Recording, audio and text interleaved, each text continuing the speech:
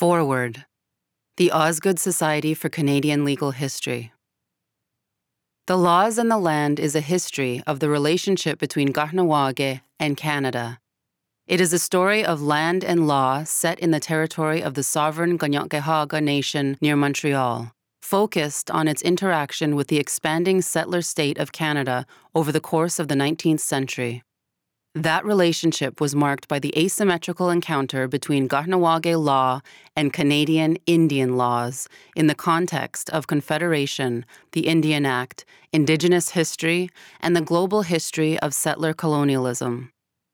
Using extensive archival research, Daniel Rook reveals an increasingly powerful and belligerent Canada interfering in the governance of Kahnawake, one of the most populous and influential Indigenous communities in 19th century Canada. Yet the colonial state described in this book was not simply a well-organized, irresistible machine. It was also a polity defined by contradiction, inconsistency, and weakness, which themselves become sources of oppression for colonized people.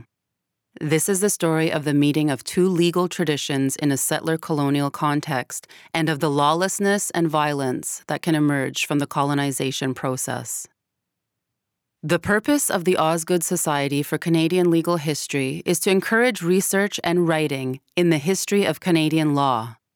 The Society, which was incorporated in 1979 and is registered as a charity, was founded at the initiative of the Honourable R. Roy McMurdy and officials of the Law Society of Ontario.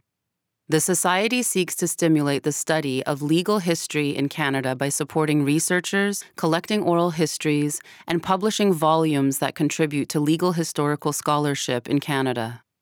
This year's books bring the total published since 1981 to 114 in all fields of legal history: the courts, the judiciary, and the legal profession, as well as the history of crime and punishment, women and law, law and the economy, the legal treatment of Indigenous peoples and ethnic minorities, and famous cases and significant trials in all areas of the law.